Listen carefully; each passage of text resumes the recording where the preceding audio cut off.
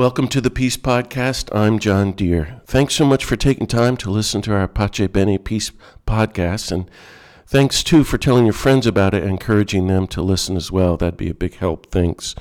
At the moment, we're preparing an amazing national conference on nonviolence for August 2020 in New Mexico to mark the 75th anniversary of Hiroshima and Nagasaki, with speakers like Martin Sheen, Dolores Huerta, Father Richard Rohr, Dr. Erica Chenoweth, and many others. It's going to be great.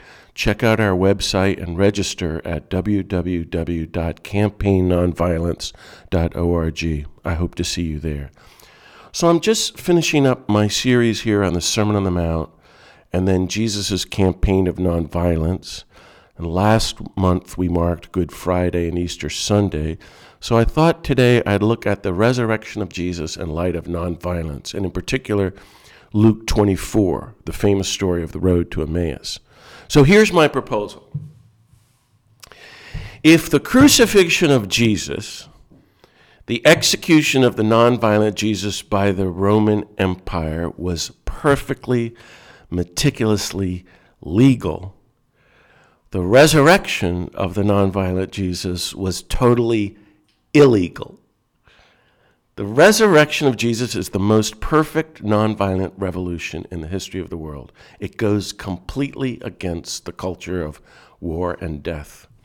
You know, according to Matthew's gospel, remember, Pontius Pilate put the imperial seal on the tomb and ordered the soldiers to guard it, sending the message, "Now we killed you, so you're dead. So stay dead. Stay in there. You're dead. We killed you." But he wouldn't stay put. Everything begins with the resurrection. That's what I learned from my friend and teacher, Daniel Berrigan. Jesus non-cooperates with death. He disobeys the empire and the soldiers and rises from the dead. So the resurrection is the ultimate act of nonviolent civil disobedience. He appears and greets his friends saying, "Peace be with you. Now you walk the road of active nonviolence into the world of violence and war and proclaim God's reign of peace and nonviolence." So, dear friends, I invite you to reflect with me on the resurrection of Jesus in light of nonviolence. For me, resurrection only makes sense in light of nonviolence. I wonder if I can go further and say resurrection is not possible without nonviolence. Or with nonviolence, there's resurrection. Here's the way I think, so brace yourself. If it were me, I wouldn't have come back. If I were the Savior of the world and I explained everything to you and you betrayed me, denied me, abandoned me, arrested me, tried me, tortured me, and executed me, and I went up to heaven and God goes, "I need you to go back down there," I'd say, "I'm not going back down there." I'd be resentful for 5,000 years. Or if I came back, I'd yell at Peter, "How could you have left me like that?" You know? But we get mad over the smallest things. This guy comes back and makes breakfast for these people, the ones who abandon him. I always thought, Jesus, that was a little over the top with the nonviolence. I remember one Easter, 20 years ago, I had a marvelous afternoon. We had my friend Daniel Berrigan and Bob Keck, two great Jesuits I lived with. We had a little mass and picnic in Central Park. And I said this to Dan, what I just said, that I wouldn't come back, And he said, Jesus didn't have a mean bone in his body. I never forgot that. It's so touching. Well, I don't know if you heard, but recently these heavy-duty scripture scholars found this long-lost ancient text from a non-canonical gospel. It says that the risen Jesus, in fact, appeared to Peter and said to him, "Avenge my death." So Peter went and killed Pilate, and then they started forming terrorist cell groups which spread all over Europe. No, I'm making that up. I used to say that in talks, and people would look at me like, "Oh, now we're getting somewhere. This is a guy we like, That's what would happen if Jesus was violent. Avenge my death. And maybe that's what we want. But no. Jesus was totally nonviolent, and he returns totally nonviolent.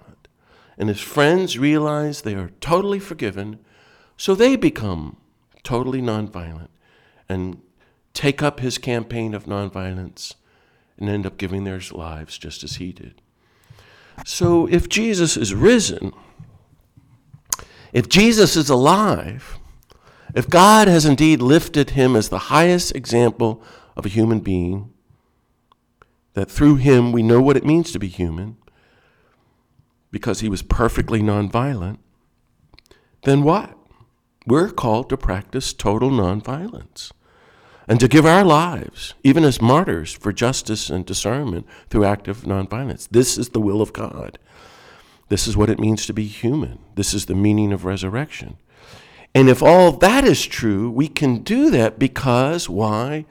We know from now on, if you're with me here, our survival is already guaranteed.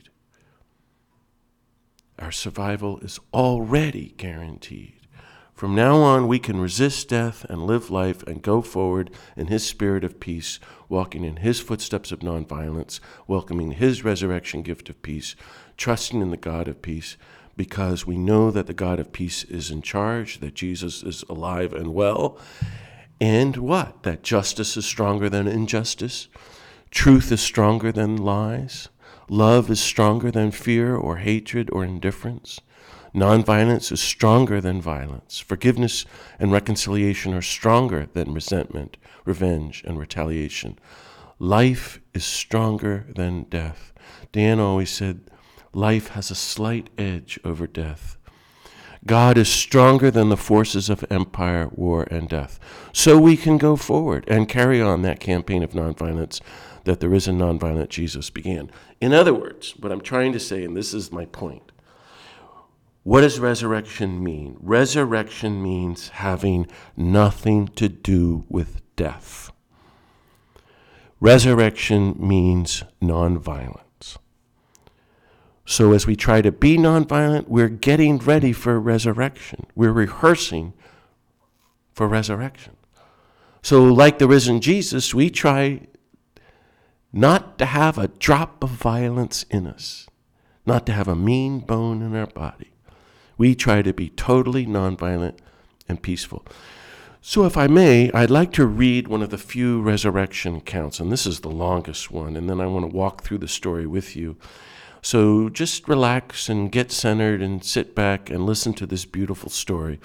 This is from chapter 24 of the Gospel of Luke, and so I'm reading from Luke now.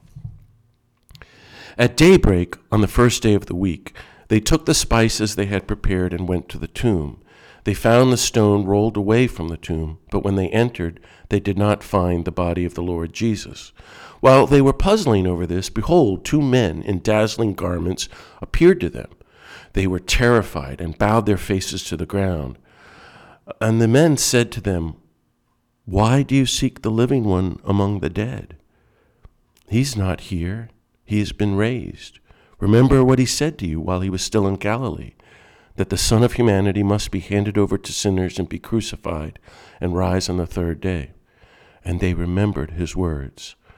Then they returned from the tomb and announced all these things to the 11 and to the others. The women were Mary Magdalene, Joanna, and Mary, the mother of James. The others who accompanied them also told this to the apostles, but their story seemed like nonsense, and the men did not believe them. But Peter got up and ran to the tomb and bent down and saw the burial clothes alone. Then he went home amazed at what happened. Now, that very day, 2 of them were going to a village 7 miles from Jerusalem called Emmaus, and they were conversing about all the things that had occurred.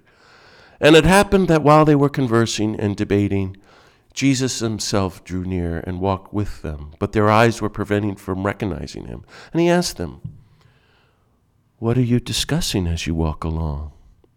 They stopped, looking downcast. One of them, named Cleopas, said to him in reply, "Are you the only visitor to Jerusalem who does not know of the things that have taken place there in the last few days?" And Jesus replied to them, "What things?"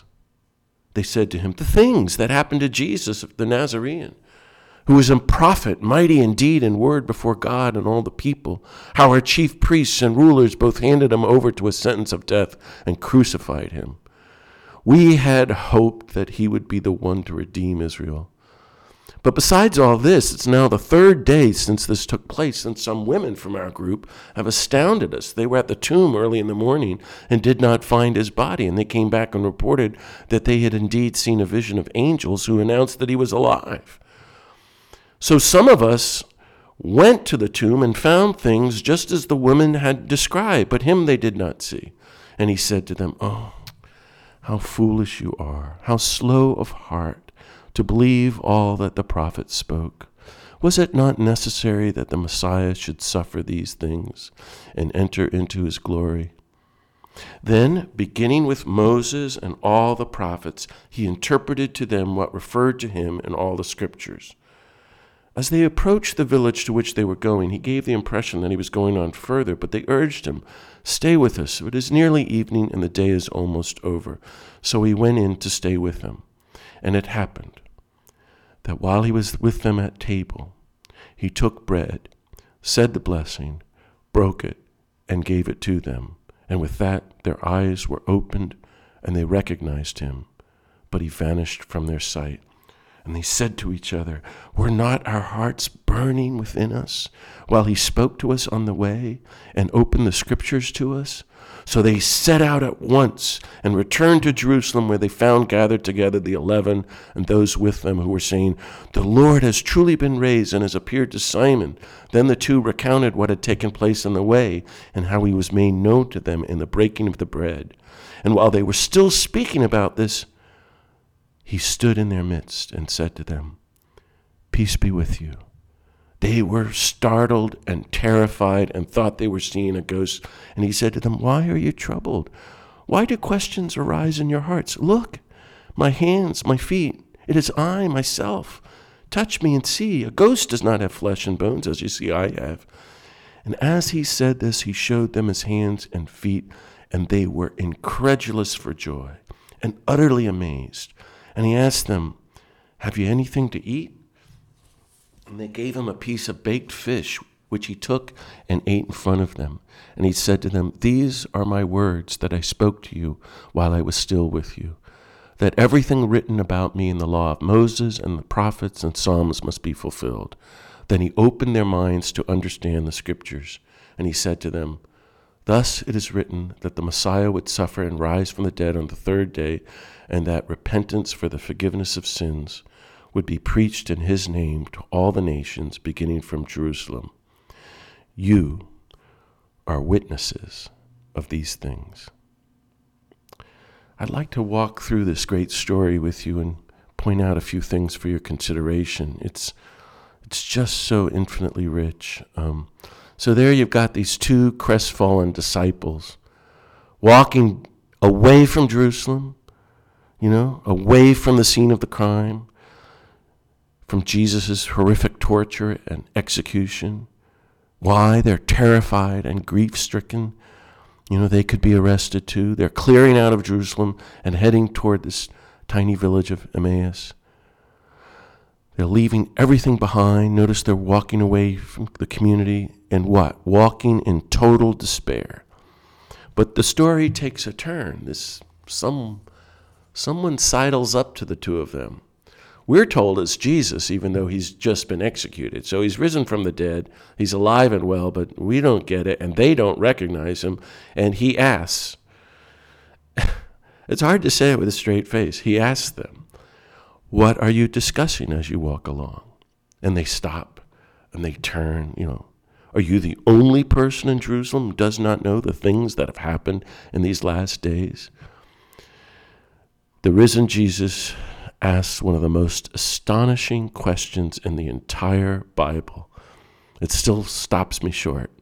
What does he say? He goes, "What things?" I don't know if you know, but 20 years ago, I wrote a book for Random House called The Questions of Jesus. Did you know that Jesus asks over 300 questions in the 4 Gospels, but gives answers to only 2 of them? In other words, while Jesus is the one with all the answers, he's also the one with all the questions. You might like my book. It's at Amazon.com or Doubleday, Random House. But, of all the questions, this has always been one of my favorite. Because, as I said before, if it were me, and I was the savior of the world, and I was arrested and tortured and killed, and then died, and then rose from the dead, and appeared to my two friends, I'd be going, you wouldn't believe what just happened to me. And I'd be talking nonstop, as I do. I get excited about the smallest things. He's just been to death and heaven and back. And Jesus is like, what are you discussing as you walk along the way? I'd be shouting. Jesus is so completely different than us. He's so peaceful and centered and mindful. He is peace. And they say, are you the only one in all of Jerusalem who doesn't know the things that have happened these last days? What things? Jesus is humble, peaceful, nonviolent, mindful, totally centered. Only the risen Christ could say, what things? Now, a little parenthetical aside, I used to live in New Mexico, my priest friend in the north, the very, very poor people, indigenous, Hispanic, New Mexicans up in Taos, they don't have a lot of words. And by that I mean, you'd be with them. And it's so true. Like, I saw you that time when we were at the place when we did the thing. Yeah, how did that go? Well, the thing went well, but I have to see you again at the other time at the next place. And you know exactly what they're talking about. I love the gospel because it's the same kind of poor language of the poor. And Jesus speaks the language of the poor too. But this phrase, these things, runs throughout the Gospel of Luke and the Acts of the Apostles. It's used in this story alone 6 or 7 times. Are you the only one who don't know the things that just happened? What things? Well, the things. Oh, well, and it's going to end. You are witnesses of these things. I love this. I love that. I don't know if that appeals to you, but it sounds to me like my friends in New Mexico. Well, why? Why is he saying what things? Now think about that with me, because I've thought about this for 40 years. He's asking us to tell him what happened to this nonviolent Jesus. In other words, I think Jesus wants us to tell him his story in our lives. Isn't that lovely? We're all so egotistical and narcissistic. It's all me, me, me all the time. But Jesus is the opposite of that. And even beyond that, he's so humble. He wants to hear our experience of him, our experience of God. He wants us to share our journeys with him so he can show us how he is right there beside us. And that, dear friends, is how hope is reborn. I love that. So Luke 24 is, how do I put it? Reticent about the details, these things. But you can pick up the gist of their talk. Jesus was defeated, the agony of the execution, their hopes are dashed, and the plain fact that they don't see him anymore. And then there's this wild story from these uppity women about an empty tomb. But what I have always loved in this tale, and I want to emphasize it, it's hard to get ourselves into the space of Good Friday, but the grammar in the text unpacks their despondency and ours. In the original Greek, a specific verb tense is used. The past pluperfect. Do you remember that? Do you remember that in elementary school? The past pluperfect. Are you ready? I'm going to say it. We had hoped. We had hoped. It's one of the most devastating 3 words in the human race. We had hoped things would change. We had hoped war and empire and occupation would cease. We had hoped God would do something. We had hoped justice would overcome. We had hoped humanity would embrace nonviolence and create a new culture of peace and care for its poor and protect all the creatures and creation. We had hoped death might not get the last word. We had hoped Jesus would lead us to peace. Once we had hope, now we have none. This is total rock bottom despair, the despair of no hope whatsoever. Once there was hope, now we know there is no hope. Our best hope was killed. In fact, we killed God. All hope is gone.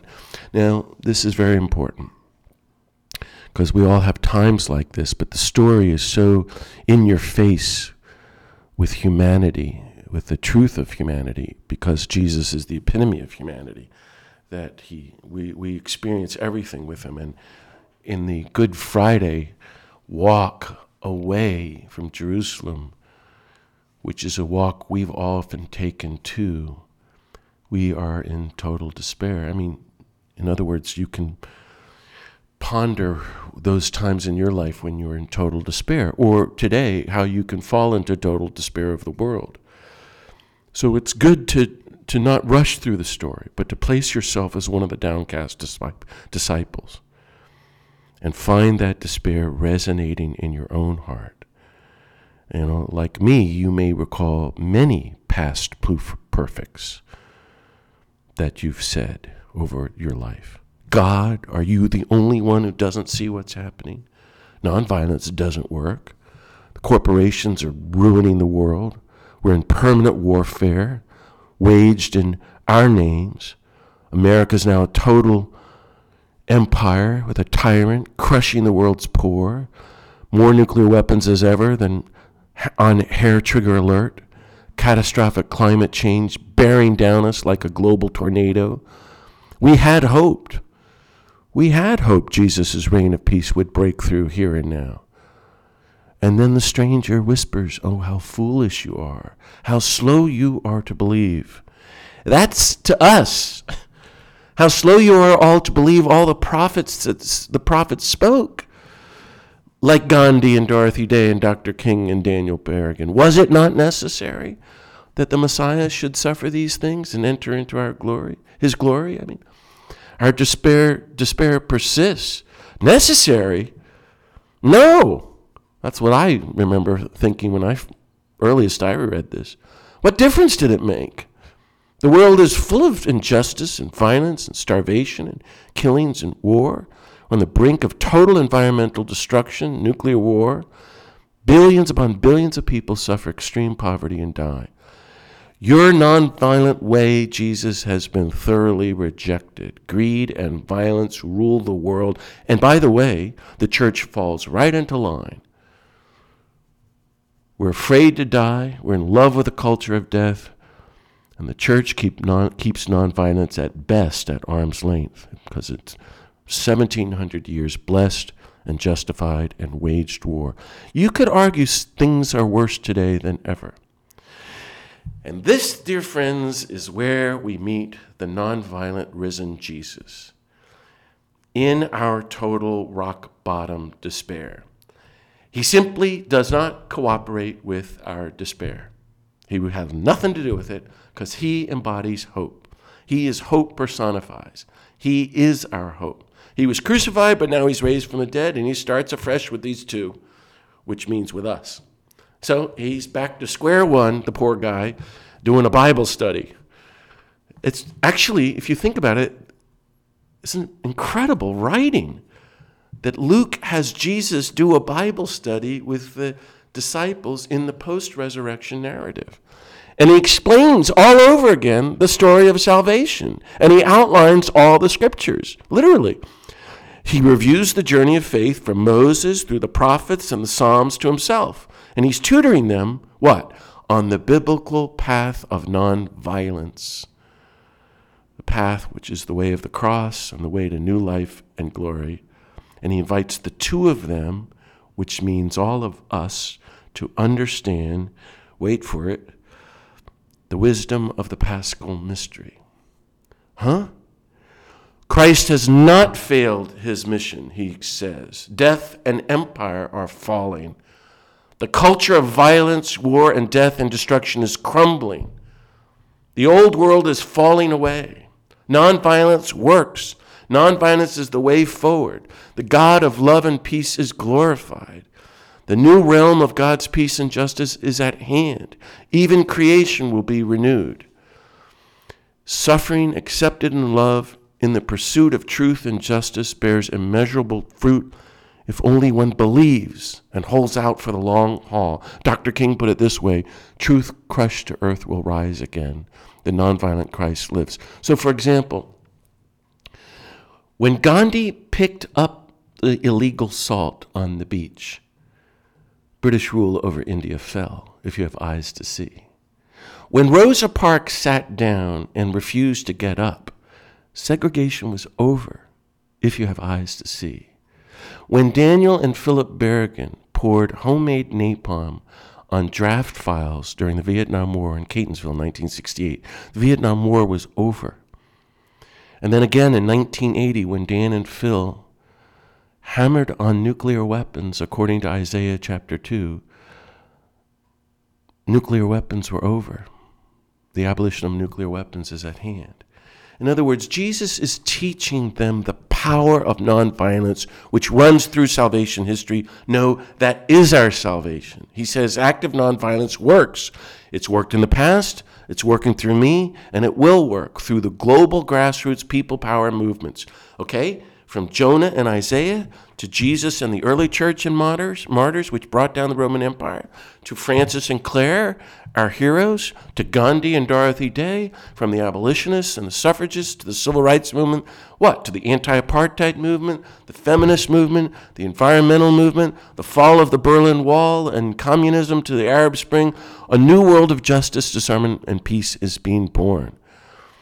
This way of nonviolence, this way of the Paschal mystery as it continues through history, works and bears good fruit and leads to new breakthroughs for God's reign of peace here and now in the culture of war. How slow you are to realize this. How foolish you are. Isn't this necessary? This is the way we work to disarm the world. Do you see?